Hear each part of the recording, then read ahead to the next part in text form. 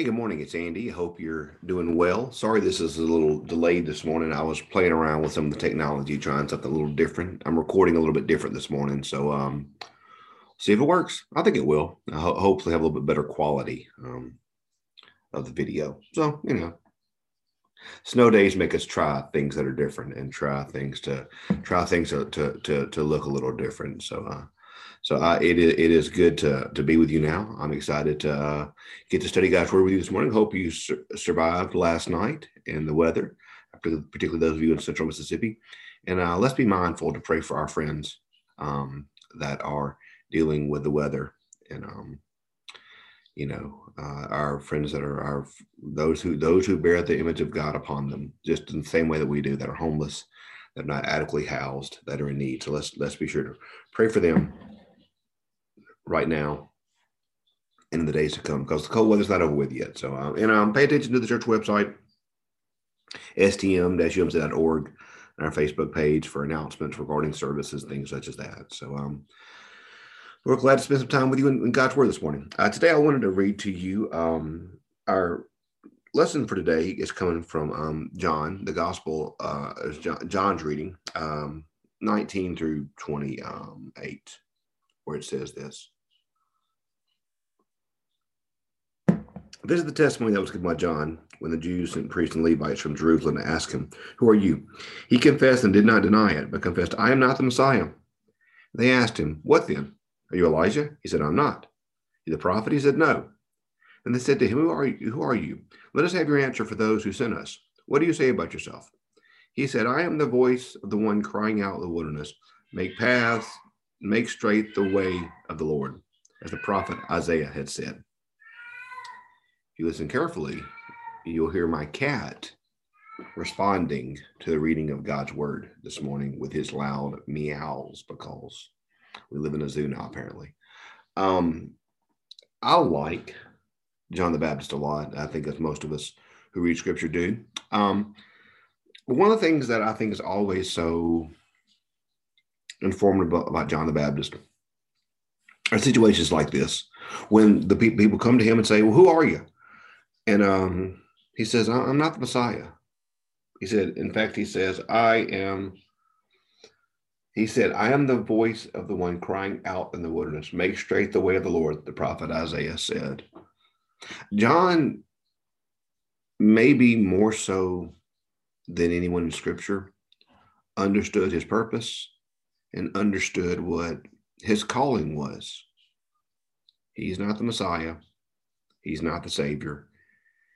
He is there to point others to Jesus. He has the great quote in scripture where he says, "I must decrease and he must increase." John understood his mission. I honestly would say probably better than anybody in all of scripture. He understood that he was not there to glorify himself. He was not there to get attention for himself. He was not there to be the one who got all the credit. He was there simply to point to Jesus. And that's a powerful thing. It's a humbling thing. I think we all want to be number one, don't we? And we all want to do our best. We all want credit, I think. We all want something within inside all of us wants glory. Very few of us, some of us are not organized that way, are wired that way, and we don't care about that. But most of us, we want a little bit of credit. We want a little bit of attention. We want a little bit of glory. And John always says, "No, this is not about me. It's not about me. I'm here to point to Jesus. That's what I'm here to do. I'm here to point to the Messiah. I'm here to be faithful to what God's called me to in this." And that's what a great testimony, y'all. To know that his life was devoted to that purpose, to point others to Jesus. That his life was devoted to the call, not for his own glory, not for his own purpose, not for his own pride, not for his own ego, not for his own power, but his life was devoted to point others to Jesus. That's it.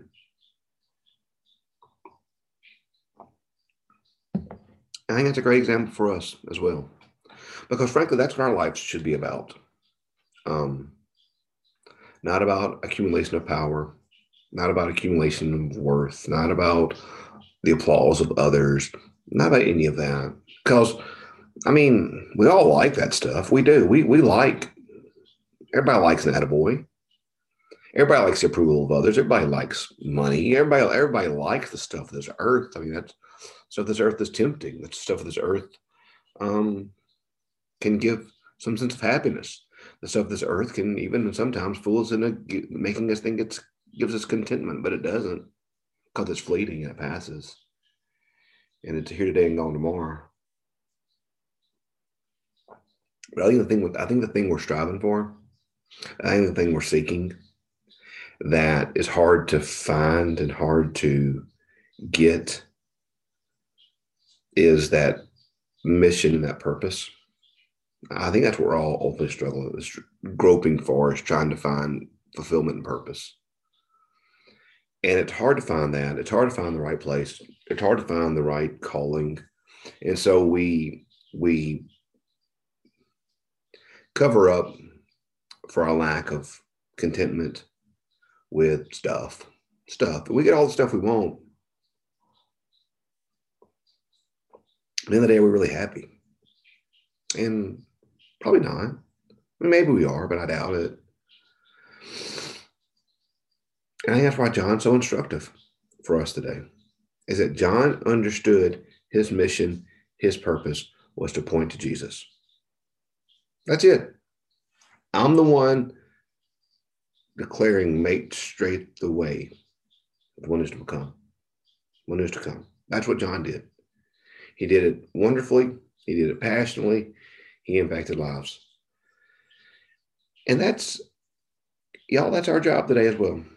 There's a lot of things that are going to appear off in the periphery of our eyes that are going to fool us into thinking that they are the purpose or the point. That's the fool's gold of life. All this stuff that we think is so worthwhile, that when we finally attain it, what have we really attained? Nothing. But the thing that's not fool's gold, the thing that always lasts, the thing that always gives, the thing that always fulfills, the thing that always gives us purpose, gives us joy, gives us peace, gives us contentment, gives us all these things, is living out our life with that clarity of purpose, and that's to point others to Jesus. But here's the thing. For us to point others to Jesus, we have to fully know Jesus ourselves. And I don't just mean some type of institutional knowledge. I don't mean being able to quote chapter and verse. I mean knowing this,